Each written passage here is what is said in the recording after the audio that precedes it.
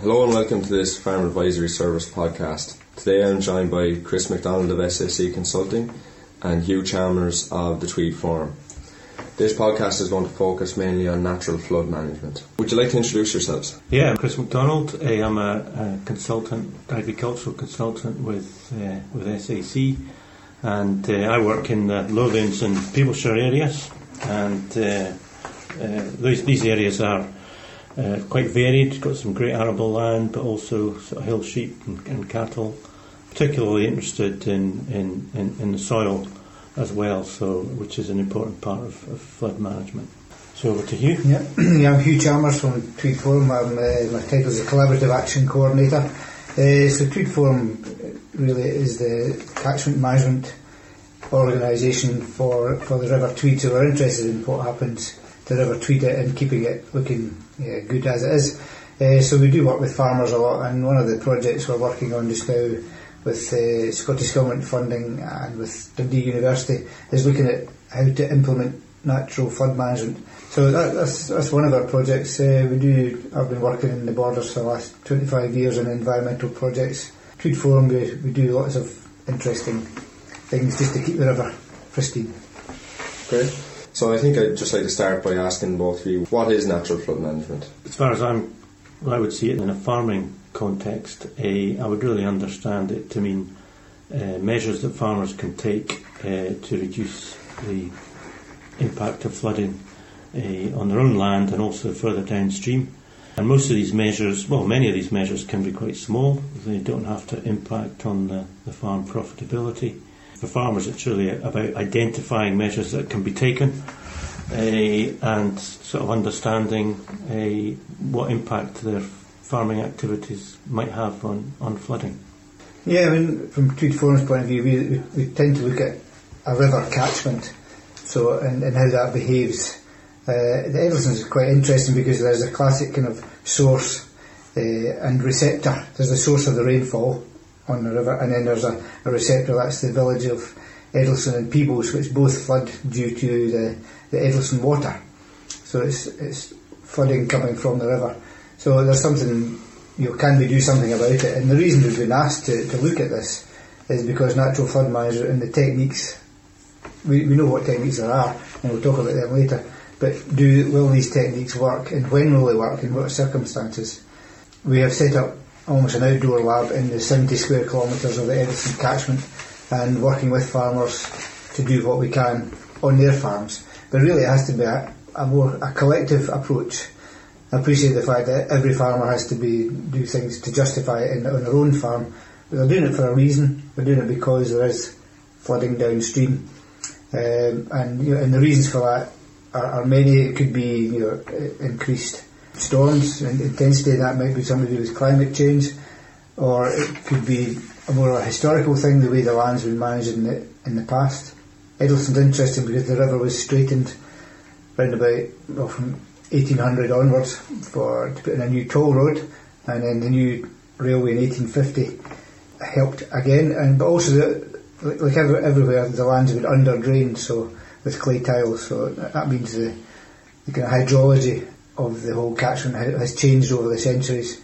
So basically the water runs off really quickly, and if it does that, it gets to a restricting point such as the bridge in Peebles and floods houses. So there's been big changes. So it's how we're not necessarily wanting to go back in time, but it's looking at how we can reduce the speed of runoff of rainfall.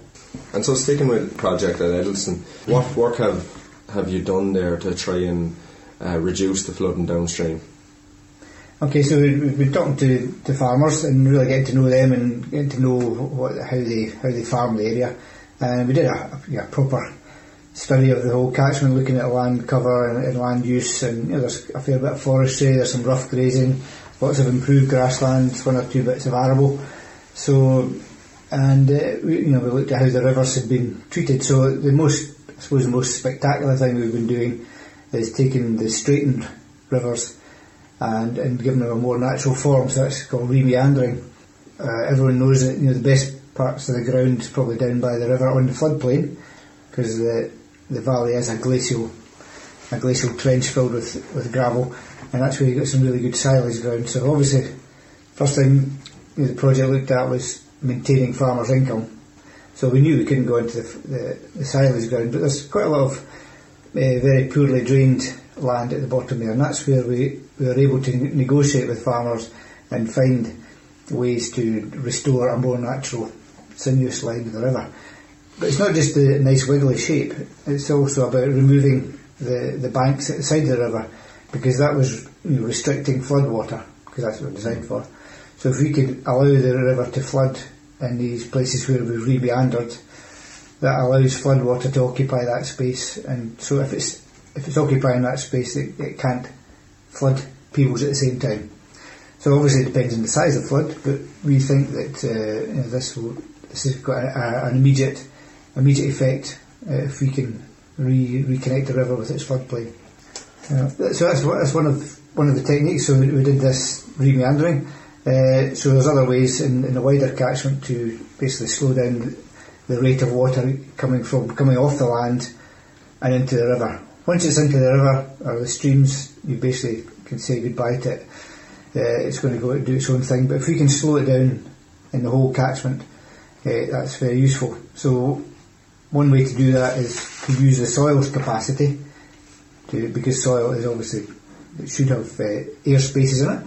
So if we can use that soil capacity to take some of the rain, and that means getting better infiltration. So it's good for farmers to do aeration on their land anyway. So, but there's other ways we can do that, and one way is by putting in transverse hedges, so that when water does run across the top, it hits the rough grass at the edges of the hedges and infiltrates into the soil. And the same thing happens if we're planting trees, and we've been planting a lot of native trees up there, over 200 hectares now. That means the water infiltrates into the soil. It takes longer to get from there into the stream. And of course, if you plant a tree, that's going to intercept rainfall. It's going to transpire water. So it all helps to reduce the runoff. We're actually putting in high flow restricting log jams, and that's really just mimicking the effect of native trees, or ancient woodland. And so basically, occasionally a tree will fall over and will cause a bit of an obstruction for the water coming off the land. Mm-hmm. And if we can mimic that natural process, we can actually hold water in certain subcatchments where it doesn't matter. So if the likes of in forestry, if there's water lying there for an extra 2 days, that's neither here nor there. So we can actually hold water in the landscape in all kinds of ways. So you're slowing down the flow, so it's not flooding the economically important areas. That's right. And economically important areas can be, silage fields, or it can be someone's house. Yeah. So it's a way of doing that, and we don't know if we've done it yet. We've done a lot, but we're still. The whole catchment's being measured. That's the useful thing about the Eddleston catchment. It's very highly monitored, so we know how much rain comes in what time and where, and we know the response, and we have a baseline. So when a biggest flood comes, we'll be able to measure the effect of our measures, our techniques.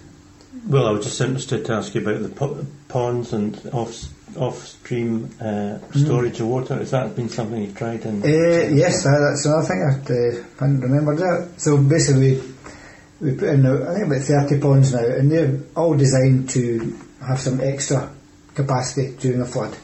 So the way we do that is by allowing the pond to fill up with water during a flood, but restricting its output, so with a smallish pipe. Once the pond fills up, say maybe holding an extra 100 cubic metres or maybe 1,000, it will spill over a spillway. So, but in doing so, that's acting as a buffer to slow down the flow into the stream. So that's one way to do it. And ponds are good. We can build a pond quite easily. There's so many good things about ponds. We haven't talked about the biodiversity benefits, but putting a pond in, immediately you've got frogs, you've probably got newts, you've got ducks, and everyone likes a pond. The way the sunshine reflects off the water, it can actually enhance value of property. So, and does the level of water go up and down in the pond? Well, we had a really dry summer this year. I mean, what effect did that have on the? Yeah, well, generally we design the ponds so they won't dry out, so we'll dig them deep into the where there is some water. But there's kind of dried edges. That's all good for biodiversity. But that's presumably what you want, isn't it? You want the pond to be sort of going up and down, so when you've not got a flood, you've got enough capacity there to hold the water. Yes, you've got a little bit for wildlife, but basically some of our bigger ponds will have about 70 centimetres of freeboard, and it'll only ever be up to full capacity maybe once every couple of years. Right, so, okay. Yeah. So it's not so that really won't affect the vegetation, so you won't get a kind of nasty drawdown scar like you get in reservoirs. You get actually quite an attractive wildlife pond, but which has flood reduction capacity as well. We've spoken a good bit about what you've done at Eddleston and the methods you've implemented there, but are there any other natural flood management methods? Well, we haven't really done a great deal in field, as it were, and that's where increasing infiltration through using a spike roller really is one of the ways we'd like to do more of. We did some of that in the Cheviot actually with a previous project, but in Eddleston it would be useful because we might be able to measure the success of that. So that would be slowing the water down, infiltration of the water down further up in the catchment. Yeah, I suppose you can do it anywhere, but there is an issue of synchronisation of floods, because what we've got in Eddleston is typical of most catchments. We have water near the receptor, i.e. the place it floods. The stream's near there, and if we let that water come through first, we can delay the water coming from further away up the catchment. If we did it the other way around, if we slowed down the water closest to Peebles and allowed the water to go fast from the north of the catchment further away, well, there would be synchronisation of flood flows, and that would make flooding worse. So we're trying to decouple that, and so most of our work has actually been done in the areas furthest away from Eddleston. And so there's a bit of synchronicity there. And so anything, including soil amelioration, I mean, it should be done for all kinds of reasons anyway. But we're tending to focus our efforts further up the catchment. So erosion of banks is obviously quite a big issue as well when it comes to flooding. Have you come across any methods of reducing the bank side erosion through your work? Yes, in fact we work with SEPA quite a lot we've set up 3 demonstration sites out with the Eddleston catchment, but looking at how we can reduce flooding and the erosion and taking away arable land, so that's where it's important to do that. So what we've been doing is trying to recreate a stable bank using vegetation, which is basically willow trees or aspen trees. So there's ways of designing a bank to become more stable and to get this kind of tensile strength, but it all depends on the kind of bank. So we've been using, as I say, willow, aspen, we've been using root wads of trees, we've been using whole conifer trees anchored into the bank in various ways, and then perhaps using a jute mesh to get vegetation stabilised. So it's all been very interesting, and there was some money from SEPA to do that. On the Eddleston Water, although we're trying to renaturalise the banks, we've had to do some bank restoration or bank work to make the river go where we want it to go. So what we've used is we've actually taken Sitka spruce, and the best thing to get is a wind-blown crop of spruce or larch, in fact, and pull them out with the roots intact, so maybe 5 metres long. Then we can use them in various ways to stabilise the bank and basically build them up. And SEPA count this as a green bank restoration, as opposed to grey bank, which is using large rock, which we have used in places where we need to protect roads, for example, where you can't have erosion.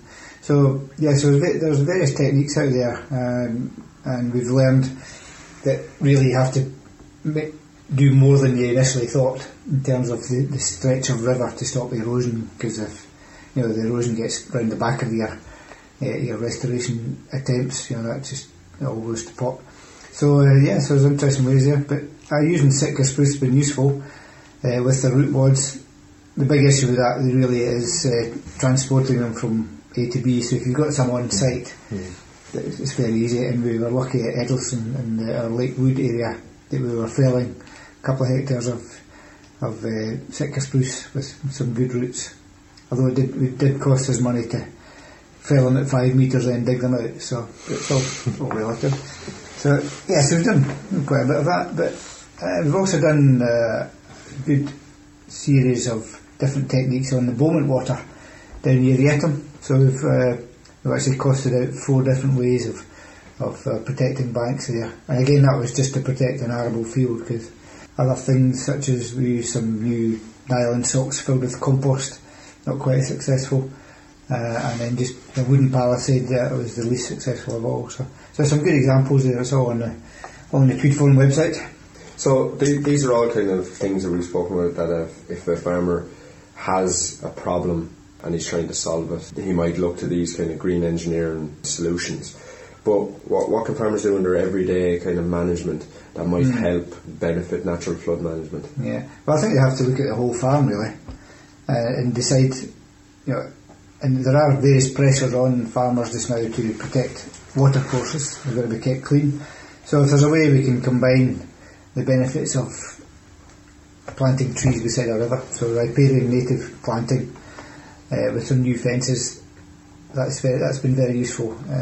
That's one of the many benefits of planting trees beside rivers. So if we can keep livestock from poaching rivers, that will keep sheep off farmers' back. Yeah, I mean, I think I agree with that. It's a case of farmers sort of maybe identifying where the high risk points on their farm is, and making sure that they're aware that the activities that are low risk for flooding. I'm thinking of things like simple things, even just like tram lines. In an arable field, you'll have tram lines are an essential part of arable farming. They're used for all the activities that go on throughout the growing season. But if tram lines are on a steep slope going up and down the hill, you tend to get compacted, and when you get high rainfall, water will run down the tram lines, causing some soil erosion potentially into the river. So if you could look at having the tram lines going across the slope instead of up and down the slope, that's a fairly simple measure that reduces the risk. Alternatively, having a double line of tram lines at the bottom of the slope would reduce the risk, and also having buffer zones next to the water course makes a lot of sense as well. There is a mandatory buffer zone, 2 metres, where you can't cultivate the soil within 2 metres of a water course, but in some situations it might make sense to have a wider buffer zone than that, particularly on these high risk areas. And incorporating trees into that buffer zone might give an added benefit, like some of the things that Hugh was talking about earlier. That's right. So that added benefits could be carbon capture. So you may be able to find funding for that. There can be shading of the streams. There's a bit of an issue on the Tweed. We're looking at areas that are going to be very vulnerable to overheating of the water, and that's going to kill off lots of salmon and trout fry. So there's shading as well. So, but also we've been working with quite a few farmers, especially very evident in 2012 when there's a terribly wet summer, and sheep are dying everywhere with excess fluke. So if we can, but there are areas that can keep animals out of wet ground, so it's less likely to get fluke, or the effects might not be as bad. So that's a good one. Liver fluke on the East Coast is something that we didn't used to see much of, but in the last 10 years or so it's increased a lot, and it's all connected with the snail and the life cycle, and the snail needs a wet habitat to live in. So if we can fence off these wet areas, then try and break the life cycle. You're right, because we never really talked about it 10 years ago, but everyone's talking about we can make a pond there as long as we fence it off and keep the animals out. So that's it's very interesting. There's also biosecurity reasons for double fencing a stream, so you're not getting nose-to-nose contact, and then there can be nasty things coming down the water. I think there's Jones disease, one of them. So there's good reason to fence off stream sites, and I think maybe 50% cover with native trees is would just be ideal, really. Going back to what Chris said there about the tram lines and the compaction, in some of these arable fields, what can they do in the wetter part of the year where the fields could be just sitting bare? What can be done there to reduce the runoff? Yeah, I mean, it makes sense not to have the fields lying, ploughed, for example, over the winter. Situations where you've got a winter crop and following it with a spring crop, there's the option to plant cover crops. That can be used as part of the environmentally focused area requirement under the farm subsidies for greening. And cover crops can also have huge benefits for improving soil structure. If you choose something like fodder radish, will grow quite deep and improve the soil structure following a previous crop. Cover crops also help to retain nutrients as well, so you're retaining the nitrogen in the cover crop, and then when you're ploughing it in or cultivating it in the following year, you've still got those nutrients available for the following crop. The other thing is to identify if you've got wet areas of the farm that are really not very productive. You could look at taking those out of agricultural production and putting them into one of the agri-environment schemes or woodland and so on. And the chances are a lot of these areas will be more beneficial for flood management, because if they're wet areas, they're likely to be sort of lower down closer to streams and rivers and so on.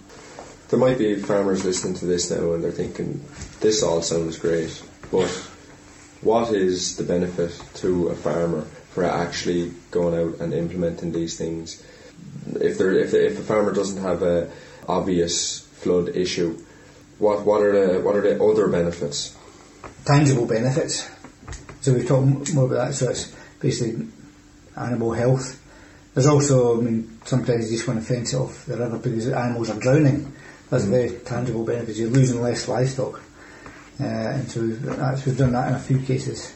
After that, sometimes it helps to put if you've got a river running beside your marsh, say a marsh dyke, which needs a lot of maintenance, you can actually fence off, put a nice new fence on the other side, paid for by Forestry Commission and other funds.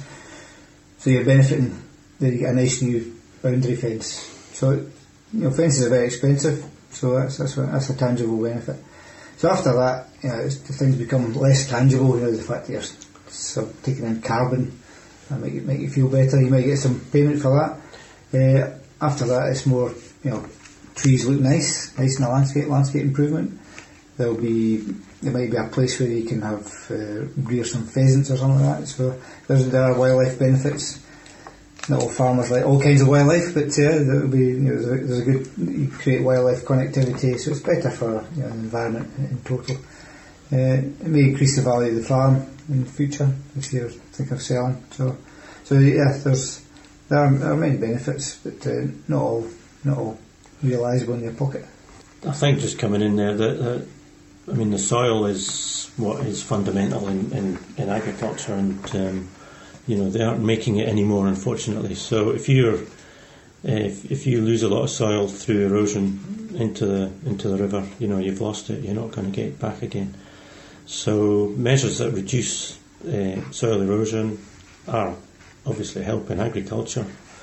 If you get a lot of soil going in the river, you also have issues with drainage, affecting drainage schemes. I think gravel management and sediment management in rivers is quite important in some catchments. So the likes of the Bowman seems a very friable kind of catchment. Yeah. Massive amounts of sediment going down the river. We're talking big gravel, landing on farmers' fields. But it's also the fine sediment is not good for the river either, because that basically the fine sediment will block up the spaces in the gravel where the fish are living, as eggs over winter. So there's an environmental cost as well. So if we can stabilise our river banks, with trees, it's probably the only way we're going to do it. Because we don't want to use lots of rock or concrete or whatever. If we can stabilise whole catchments, that's a good benefit probably for the farmer downstream. To be honest, you may not benefit from having less, but as Chris says, you're losing your soil if you're getting erosion. So, I think the other thing with the soil that we haven't mentioned is organic matter, and a soil with a good organic matter content will tend to be less prone to erosion than a low organic matter soil. So in a measure like that, obviously organic matter helps farmers in so many other things, such as getting on the ground at different times of the year and being more fertile in itself. Do you think it's a case then where farmers need to come together in a group and try and bring about these changes as a whole? I think generally speaking it's good if people get together and work together, but and in this case in particular, it's ideal. Farmers are all different, and it's quite Well, I think Tweed Forum really deserve a lot of credit for the work they've done, bringing the catchment together in Eddleston and it shouldn't be underestimated how important it is to have people on the ground, making these things happen. Farmers are busy people; they've got their mind on trying to grow crops or produce animals, and they have very little time for planning things out, such as catchment management. So you do need somebody on the ground actually making things happen. Yeah, I think that's the strength of the Eddleston project and catchment management projects we do is, and just to talk to a farmer to identify where they are in the catchment and how they could help. They are collaborating together, but they don't have to sign up to any kind of ECAF, which if we can make it work for them, it's for our own reason that we're doing it. But we need the farmers on board and to explain to them, just to explain to them what we'd like to do and how it could fit in with their business.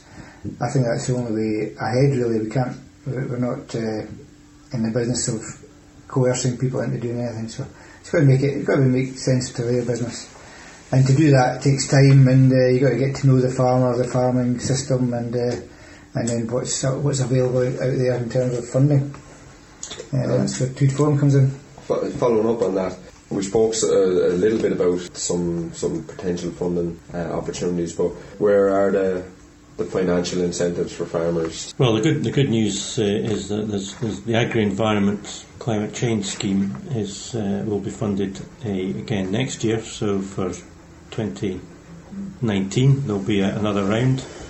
I think it opens up in January. So that scheme offers grants for fencing, fencing of water margins, for example, various activities on arable farms that you can reduce the risk of flooding. There's grants for alternative watering, which is methods of providing water troughs to animals to drink out of if you're fencing off the water margin. Because there is another round next year, really to have a look at the Agri-Environment Climate Change Scheme.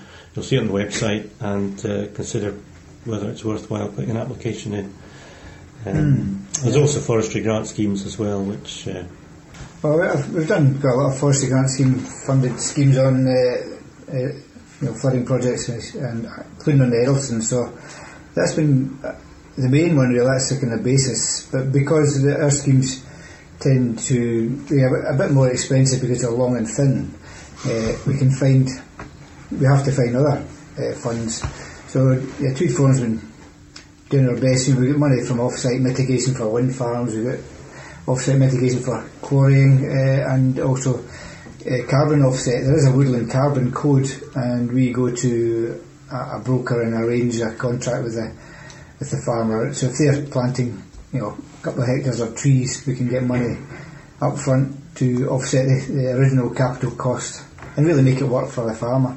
The other organisations are very interested in planting trees beside rivers, with the Woodland Trust in particular, very active in Scotland at the moment, trying to find places to plant trees by rivers, because they can see the multiple benefits that come from that. There's money out there, but it takes a bit of looking for, but the main one is the forestry grant scheme. And of course Scottish Government have targets for that, because they can see tree planting as one of the main ways of taking carbon in from the atmosphere. We haven't talked about peatland restoration. That may be a useful thing to do. It's not really... Actually, we are doing some of it in the Eddleston Catchment too at Ledburn. Peatland restoration is an important way of restoring a habitat which will hold more water in times of high rainfall, and it will also reduce the loss of carbon into the atmosphere. There's money through Scottish Natural Heritage through Peatland Action to do that. Where would you find more of this information? Tweed Forum has we're about to launch a newly designed website, but the existing website is pretty good. We've got all the information that we've done on the Eddleston Water there. That's a big part of our website at the moment. So I'm just get in touch and we can have a chat about what might be appropriate. Certainly, there's a lot of information on the Rural Payments website, so and that'll describe all the agri-environment grants and other grants that might be available, help available. There's also some good tips on the FAST website, the Farm Advisory Service website. on how to manage soils, how to reduce soil compaction and so on. Okay, so that's great. Any final words? Well, maybe just we all know that flooding is becoming more commonplace with climate change, and I think I really just urge farmers to have a look at their own farm and just see where the pressure points are. Plenty of sources of advice out there to help you. Consider some of the agri-environment schemes that will help fund flood management. And it's a catchment problem, so certainly it's something that helps if you get lots of farmers involved rather than just individuals. So I think that's farmers working together to increase the resilience of their own farms, but also the catchment and the things that are happening downstream. If villages are flooding and we can't afford kind of traditional concrete defences. So just look at the farm and think how climate change is going to affect things, so more extreme events. It's something that helps if you get lots of farmers involved rather than just individuals. So